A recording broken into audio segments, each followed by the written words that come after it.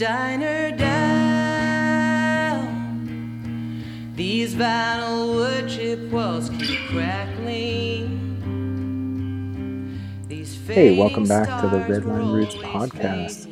This is Ken, and I am so excited to bring you this most recent conversation with Kamara Thomas, who is just an incredible artist and brings so much of her insight in musicianship, in artistry, and activism to this conversation. It was a real blast to talk with her.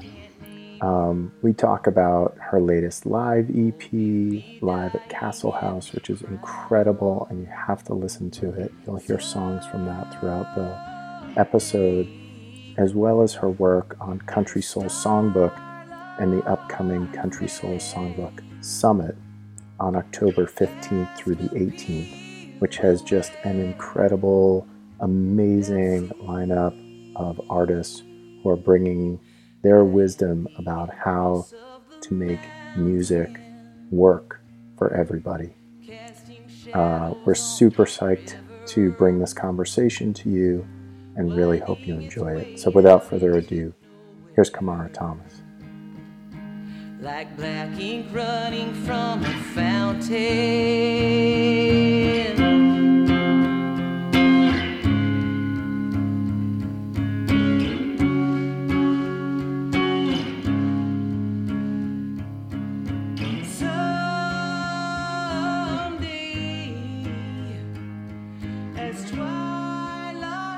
You know, if we could, a few weeks ago, you released an EP, Live at Castle House, right?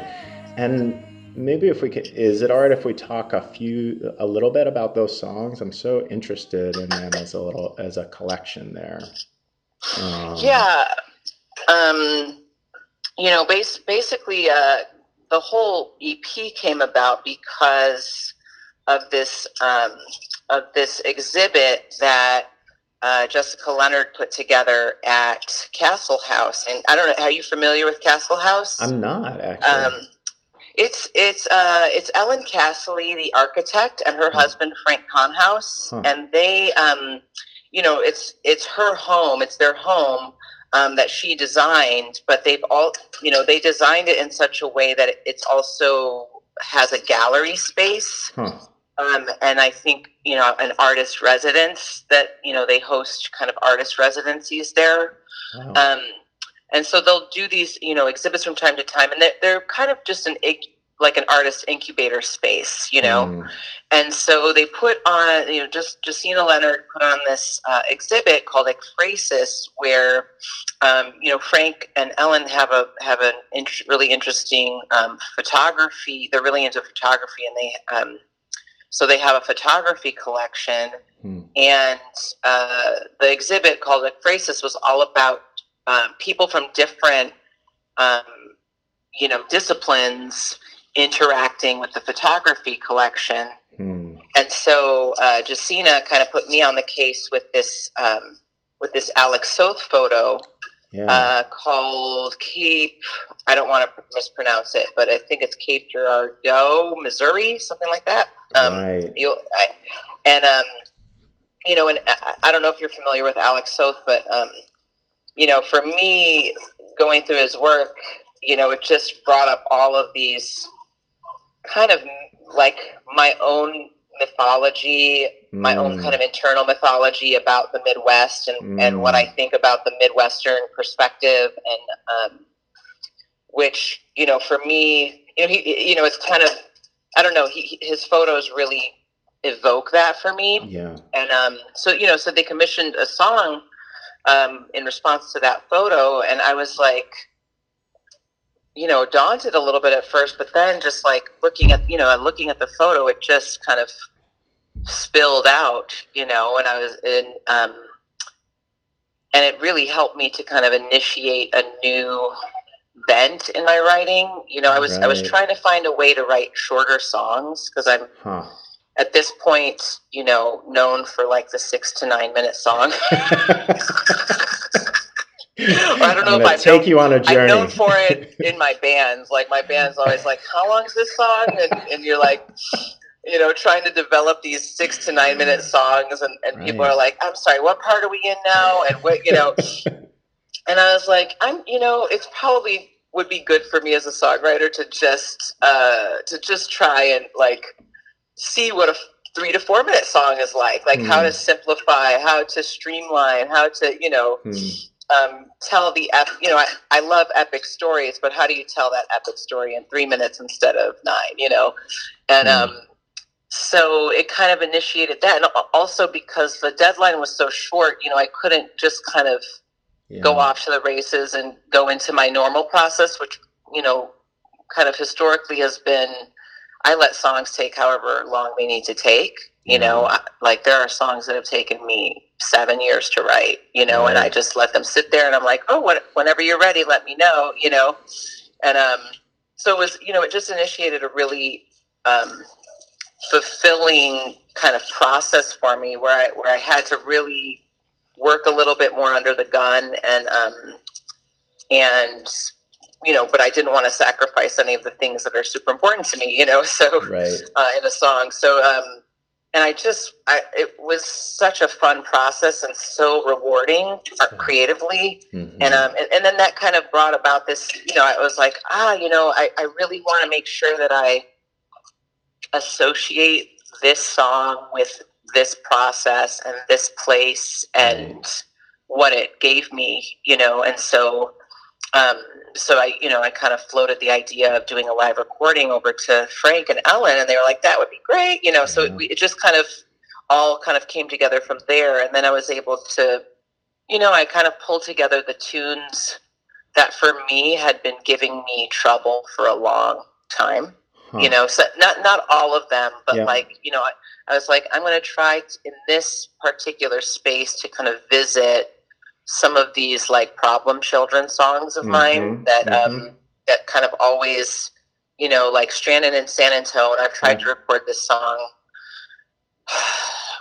I've tried to record it many times, at least 3 times, like in a studio with money, and it just hasn't come together in the way that I'm hearing, the way that I need it. And so I was like, well, let me think of this, live performance as a little bit of a workshop with simple, going at it really simply, and so I asked Steve, who's, been a long time collaborator on the drums with me, and my friend Tim, Shearer, who I feel is just one of these he's just got a great ear, and he's a fantastic like country guitarist as well. He can play all sorts of stuff, but he really gets the country stuff, and those sensibilities. And so, I was like, let me just approach it with those two and see how simple we can make things instead of how complicated we can make them. Right. And then, literally San Antonio it was the best it's ever sounded. And I was like, okay, now we're getting somewhere with this song. And then, Phoenix and the Fireweed was another one. It was this incredibly long song, but there were parts of it that just had to be there, and it was never coming together. And, it just helped me pare it down and bring it back to, I've tripped up a lot in my process over the years by, the minute I bring a band into the situation, it's hard. It just gets hard for me to like keep the song central. And but I want a band on it so bad. I'm a band person. And so it's like I've kind of found over the past few years that when I just kind of tear off small pieces and look at them separately, I'm able to then come back into a band situation and put it together properly. Right. When you say that, when you say it's hard to keep the song central, what ends up sort of taking that center space or pushing the song around? I mean, half of it is like I love the players I play with. I love the musicians I play with. I tend to think of myself as someone who makes room, and I want to make room in my songs for their talents. Yeah. And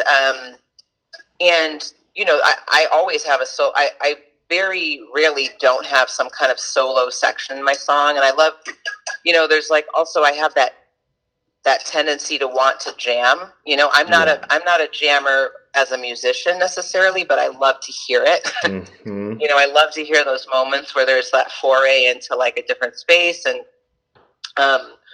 but what ends up happening is I it's really, because I still have really strong ideas about what that all should look like. Mm-hmm. It's like a million, I go into a song and there's a million tangents that we can go off into. And I like to do that exploration. Yeah. By the time we then throw it back together, I've kind of edged out my own voice and kind of the structure of the song sometimes. Right. So, it just has taken me a bit of time to understand that like my voice and the song and the words really have to be central, and that everything else has to kind of come up around that. Right. And that, it helps me in future songs to be like, okay, if you want that jam-tastic section, you need to build that in from the outset. You can't just assume that it will appear because you want it there, right. If you didn't build it into the song kind of stuff. Is there? You mentioned before that you're pretty patient with songs.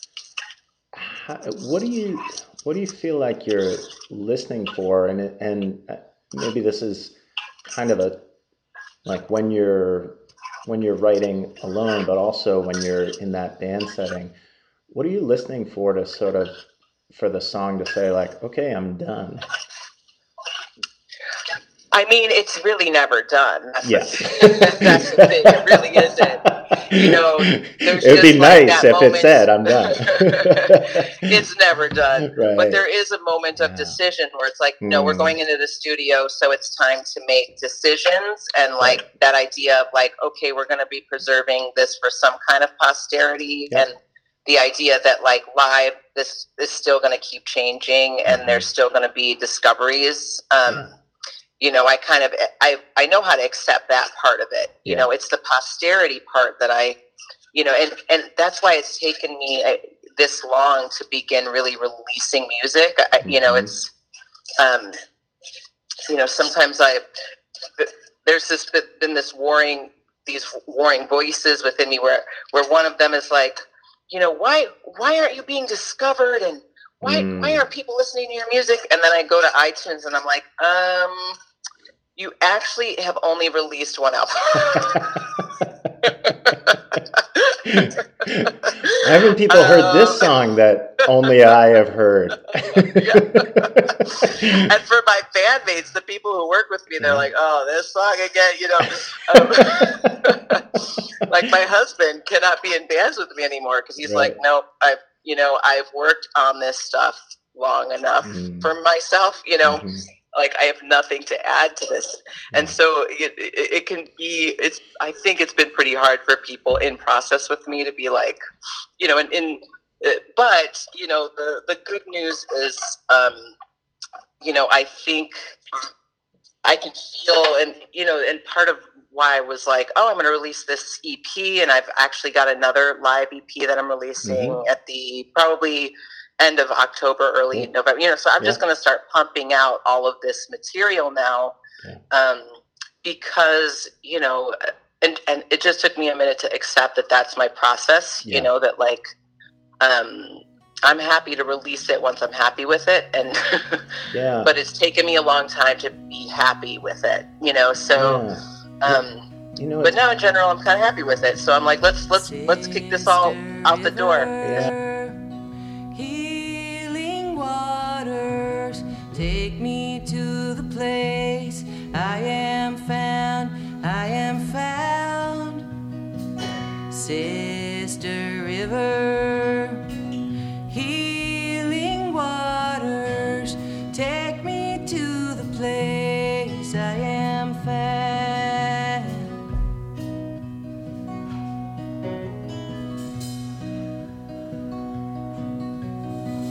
Mr. Jesus, I do thank you. kindly for your abiding love and your saving grace. I do feel though that I need my mother to wash my sins and my sorrows away.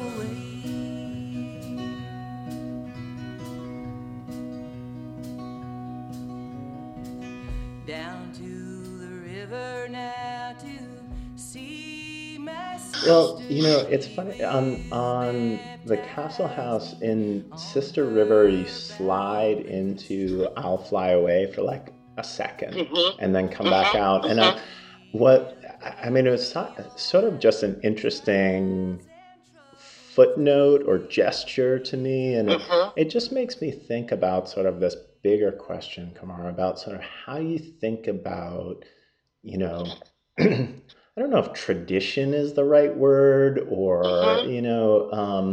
sort of a through line from the work that you're creating and I know from your work and from your music that you have a deep appreciation for, what's come before and what's happening around you. And how do you think about that in your creative process or in, as you engage with an audience or any number of ways that, it's so varied the way that you can think about that role of tradition in your work or history or legacy.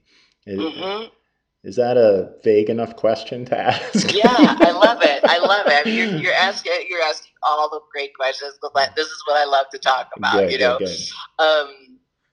Yeah, I mean, I guess as I approach, like I think a big through line of my work is lineage, ancestry, specifically American lineages and the land and how we relate to land and how landscape informs like our actual characters and I, as a musician, I've never wanted to do anything innovative per se. You know what I mean? Like it's not like I'm after like I do think about like, how can I add to this and move it forward, and keep it relevant. Right. Especially when it comes to country and Americana, I'm thinking about that always, that like, well, where does this need to go in order for, specifically those genres, like where do they need to go in order to stay relevant, because I do, it's such a fine line, between like just kind of languishing in tradition and like it kind of dying out because it won't transform and kind of come into new forms, but at the same time, I do believe in that kind of, like old time religion thing, where it's like the reason it's our tradition is because it's connected really deeply to the land, really deeply to like where our culture comes from, so it's like, it's, and those things are really intangible, they're really just a feeling or a knowing, that we kind of have that. And so that's always what I'm trying to tap into. It's like, well, how do I know, and just like any kind of religious feeling, it, but you can't prove it. Right. But you can find its markings. Right. And so as an artist, I'm looking for, I've chosen my markers, which is kind of like my musical lineage. So I trace my musical lineage through those songwriters who I feel are kind of pointing at it, like how they say, like, what's that saying about religion? Like, religion's pointing at the truth, but you should, but when you start worshiping the thing that's pointing, you're not, it's the point, the thing that's pointing at it is not the truth. Right. The truth is intangible. Right. But you can follow the things that are pointing at it, toward it kind of thing, so it's like I traced that lineage through Emmylou Harris and Tina Turner and Tom Petty and Bob Dylan and Odetta and Elizabeth Cotton, and I trace it through them, but I still have to kind of maintain, like, well, here's the here and now, and how do I honor that by moving it forward and making it intangible for the next generation, right? And putting the knowing into it, So does that kind of answer your question? It's like so beautifully, so beautifully, without answering it. No, I'm just kidding. But so, I mean, this is making me think a lot about Country Soul Songbook, and for what it's worth, like I was like coming to I was out of town for the one that you did last fall, but then was coming to the one at North Star that then got close. I watched the whole thing, like, it like brought so much joy. I've got my mug. I'm like, like I am on your hype team. Whenever you need someone for your hype team, I will be out in the street dancing for Country Soul Songbook. But I'm really, you've got the summit coming up, which seems to really sort of help people reckon with not just the art, but also sort of the responsibility of making these genres of country and Americana equitable. And I'm wondering how much of that focus or that idea was part of your initial ideas about the series, or has that sort of come about as like, this is a moment where we can push this conversation? Yeah, well, it's funny. Even though I am a Black woman, and I have always understood that I'm a Black woman, and that I'm, it really took me a while. There's so much of like our context that I really refused to recognize growing up.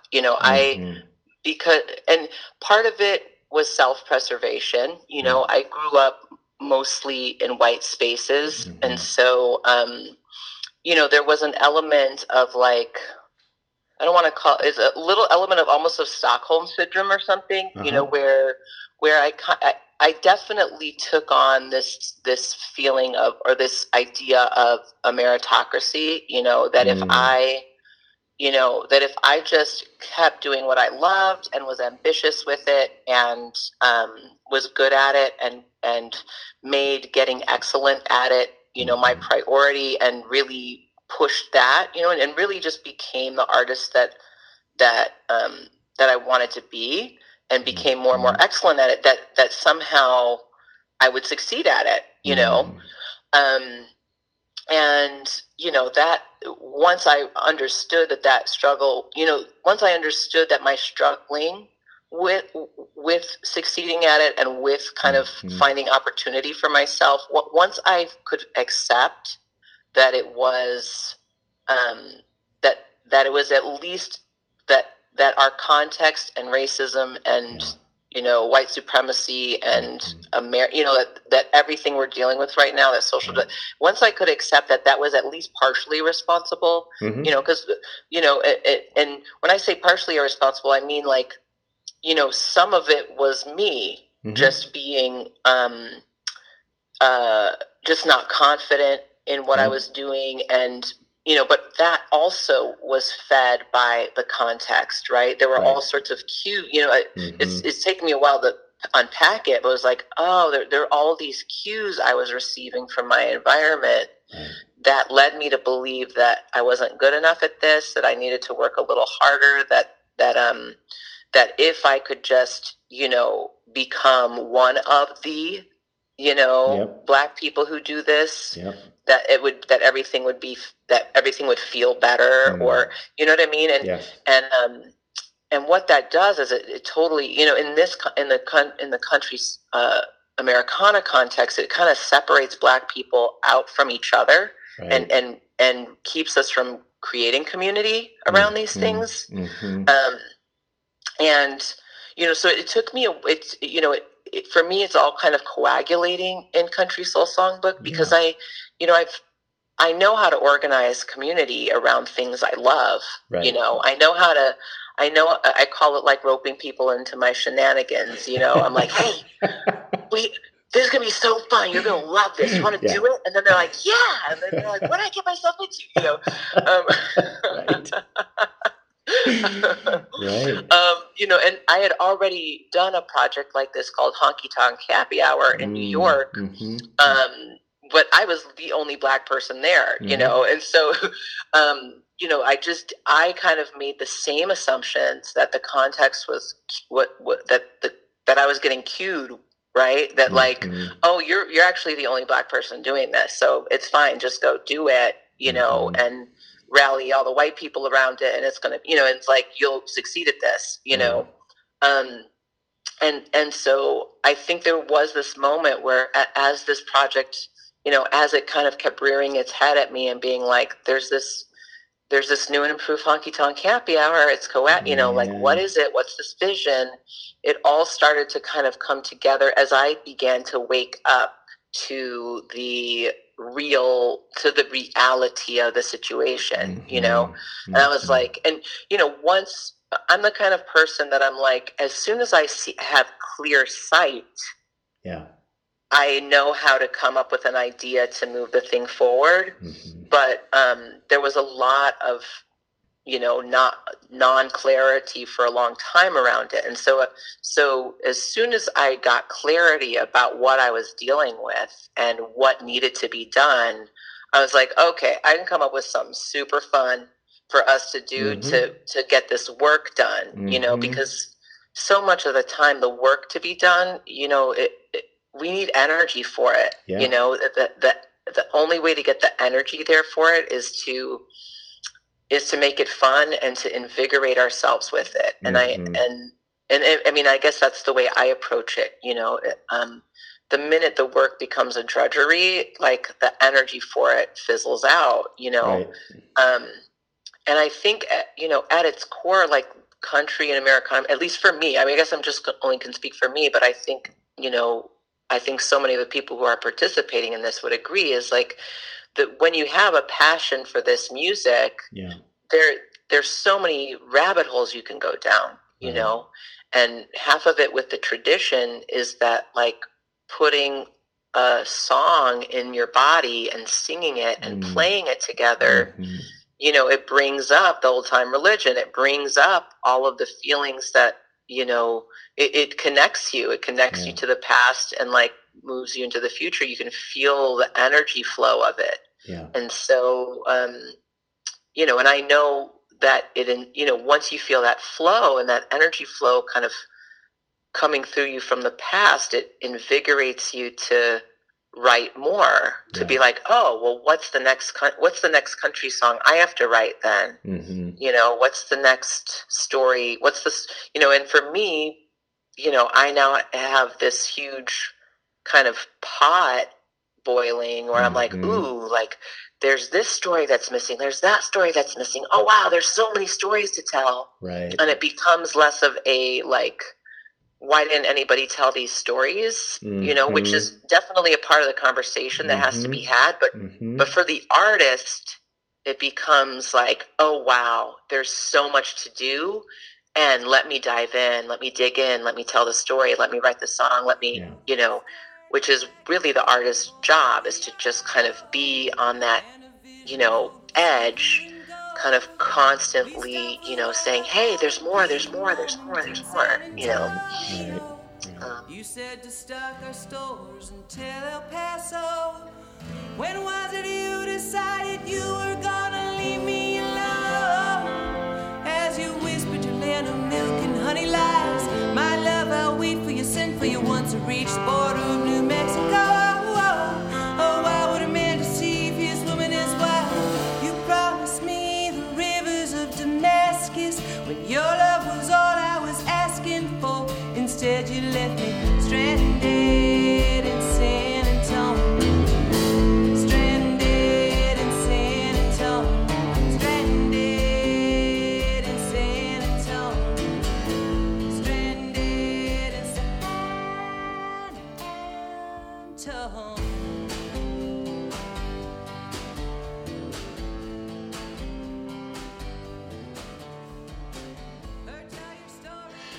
So as you think about the summit coming up and folks who might be like it feels like a wide net that could be cast for people who want to participate in it. But, just how would you describe it of who's it for? What, does that make sense? I'd love to hear. Yeah. Yeah. In terms of, and these are things we've been kind of talking about on our kind of team, as we work that out too, which is, we really, number one, we think that the Americana and country music community of artists is actually a lot more progressive than it gets presented through the industry, right? So the industry and the business of it is necessarily, I don't know if it's necessarily, but it's traditionally slow. It's not based on artists' values. Right. So it moves at the speed of money, which it'll catch up if the money is telling it to catch up. Right. But it's not going to move because it doesn't move on its own volition. Right. It only moves toward where the money's going. And so it tends to, just like understanding that as an industry, as a business, it will always tend to stagnate because it wants the bread and butter, it wants, and no matter how progressive minded the people in it might be, and I know that there are many people inside the industry who are progressively minded, but there's no incentive. Right.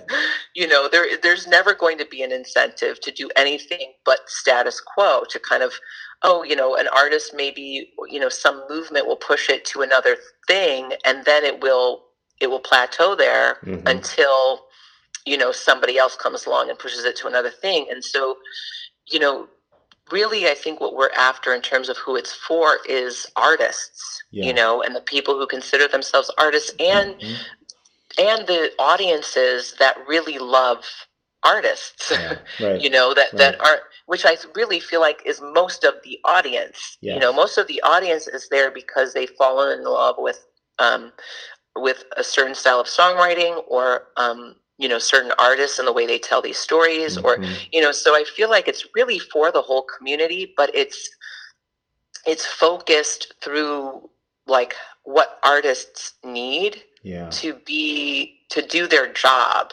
which is, and because what happens is this negative feedback loop starts to happen with an industry and a business that is stagnant and is offering these, what I call the invitation to exploitation, but it only offers those invitations if you're doing what it knows it can sell. Right. And so, so what it creates for the artist is this feeling of having to somehow fit their square peg into whatever that saying is, how can I, and then the artist starts to kind of slowly over time start to shave off their edges, in order to kind of fit. And then it's I'm still kind of I still kind of have my voice. I still kind of am unique. I still kind of have some of these core values of mine, but some of the edges have been shaved off so that I can now be sold. Right? And I think in the end, we really want to put the power back into the artist's court, and help, support artists and have artists driving the conversation, which makes the conversation a lot more varied. Yeah. It makes the points of view a lot more it is not a homogenized situation, and in fact can have more conflict, can have more disagreement. It's that's community. That is actually community. And I think business tries to sell us community as we all like the same thing. or even the other version of that of put aside your differences and come to, and I often hear music music specifically talked about in that way of like, isn't it nice that even though, you voted for this person and I voted for this person, here we are for an hour and a half listening to music together. And, and there's we can forget our differences kind of thing. Yeah. And it's sort of like, and, those differences are only about, justice and humanity. It's only about justice and racism and, like if someone's getting, shot down by police over there. Right. Or, yeah, exactly. Justice. Exactly. Yeah. And so I guess, one of the things you said a couple times, Kamara, was this idea of people being progressive minded, which I think, is part of this challenge of like the industry is that you can have people who have like progressive thoughts and right. regressive action. Right. Exactly. And so exactly. Is part of the idea here that you might end up tapping into artists and getting a wider variety of ways to seek that progressive action? Or are there like, do you feel like, these are some specific things that if our industry, for lack of a better word, did, we would actually have a much more an industry that reflects the values of the artist more closely? I mean, I think it's a little bit of both, right? Mm-hmm. So within the summit, for instance, we're providing a platform for Country Music Against White Supremacy, who this is a group of artists who put together this pledge of actionable steps, because they put it together because they're like, well, we can wait till the cows come home for people to change their minds. Yeah. But if we give them actions that they can take, that they can pledge to, it's more important right now for their actions to be taken than for their minds necessarily to be changed. Like you can take your time unpacking your white supremacy and, take as much time as you want. Mm-hmm. But if you actually want to change something right now, then you can pledge your resources, in the form of like, I'm a publicist. I pledge to, 3 hours of my services to a Black artist. I am an artist that can choose their own opener. I pledge to take 2 people out on the road with me this tour, Right. so that, so that people can jump over the whole, like, kind of white guilt, the whole, like, I got to unpack this psychologically gap. Yeah. Jump over that for a minute, get to that when you can, but like, right. But right now, just take some action and like, just know that that's helping move the needle, right. So it's like, that's happening. And also this idea that, we hope that Country Soul Songbook will provide a platform for artists to come up with their own ideas that we can support and put our resources behind. Yeah. We're also hoping, to move that conversation toward, these ideas of community where, another thing the industry does is it really siphons off and silos off music, right? As if it's this thing that stands apart from all of these other parts of community and culture, right? And like, someone like Kim Register, I think more than me, I mean, they've taught me a lot about this, is like, the music is not separate from the activism, is not separate from the community building, is not separate from the, the interactions, is not separate from like the messages. It is all one thing, is not separate from how we, deal with our food and farmers and the land, is not separate from, all of these different things that an artist finds themselves involved in, right? And so these things need to be visited as well. These conversations need to be brought into the picture as well. And I think, any artist you talk to, knows that already, right? Yep. It's just that we haven't been driving the conversation, and we have to begin placing artists at the forefront of the conversation, because the artists are the ones with all the big ideas, that, and it's not just artists, it's creatives, it's cultural preservationists, when I say artist, I'm really talking about, the idea people, the creatives, and it's not just a musician, Right.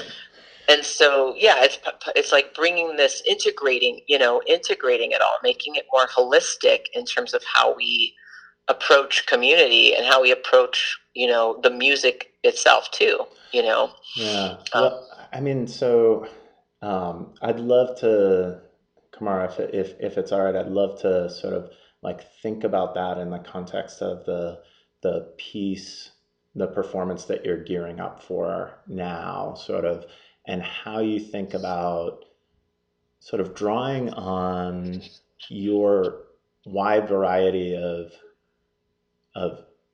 sort of media or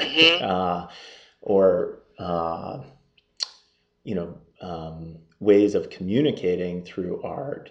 And maybe you can talk a little bit about the piece, but also sort of take that step back to think about that interconnectivity that you were just talking about, and what that affords you or helps you see more clearly.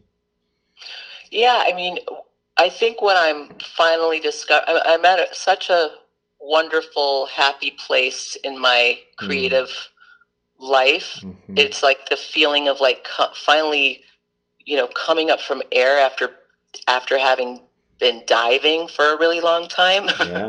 And like coming up and being like, oh, forest for trees, this is awesome. And I know there will be another dive at some point, but for right now, I'm definitely seeing the mirror, this idea of integration and synthesis, it is also kind of getting mirrored just in my personal creative process. Right. And, this, for that was kind of my struggle for a long time was, I'm a musician and a songwriter, and this is where I've put all of my eggs. Yeah. And this is where I said I was going to make my living. And this is where I said I was going to put my ambitions, but always having these other parts of a kind of creative world, like tugging at me, like theater tugging at me and visual art tugging at me and kind of being, that the real angst of my creative life has been like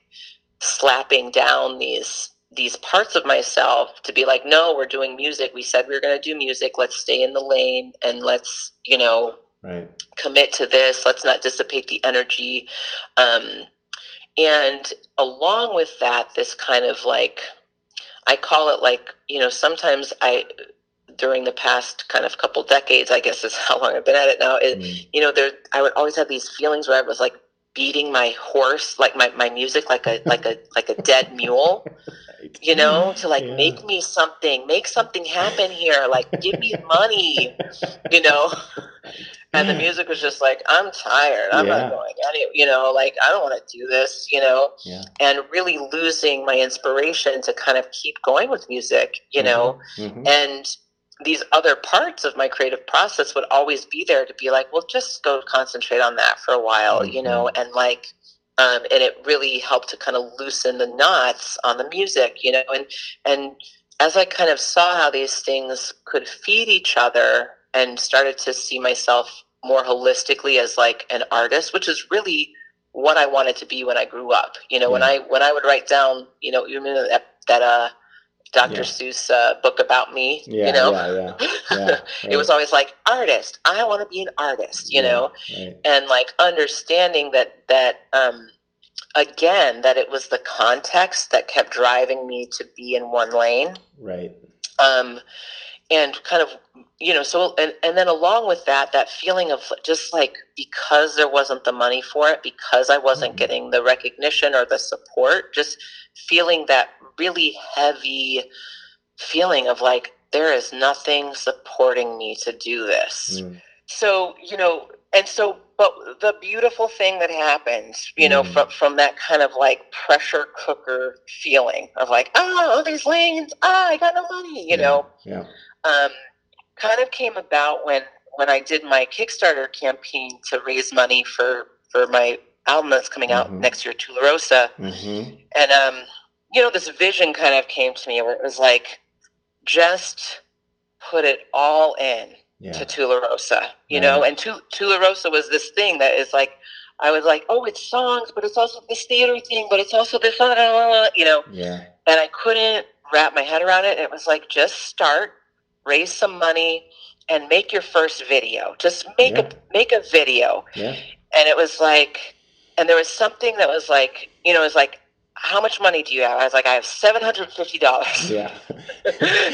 Some people pay that much in taxes. Yeah, exactly. I have the amount that Donald Trump paid in taxes in 2016-17. Yeah. What can I make with that? You know? And something about like the limitation of it. Yeah. You know, began to drive the creativity where it was like, okay, I've got face paint. Yep. I've got a roll of $20 like fabric from the scrap exchange. Yeah. I have a roll of paper, like I have a roll of, you know, brown paper from Home Depot. Yep. And I've got like 10 people who will do stuff for like a bowl of beans and rice. Yep. Yeah. You know, and so many artists figured this out so much earlier than I did. This is again not innovative, right. But it was like the moment that I figured it out and came up with Theo Gallo's video, I was like, oh. You know, like I could do this forever, and now I relish it. I'm like, ooh, let's make this with like nothing. Like let's like go out in the woods and find some sticks. Yeah. And it just kind of got me. It's like I found myself as an artist through that limitation. You know. And now it's off to the races. You know, I'm like, ooh, I've got so many ideas of what I could do with a stick. You know.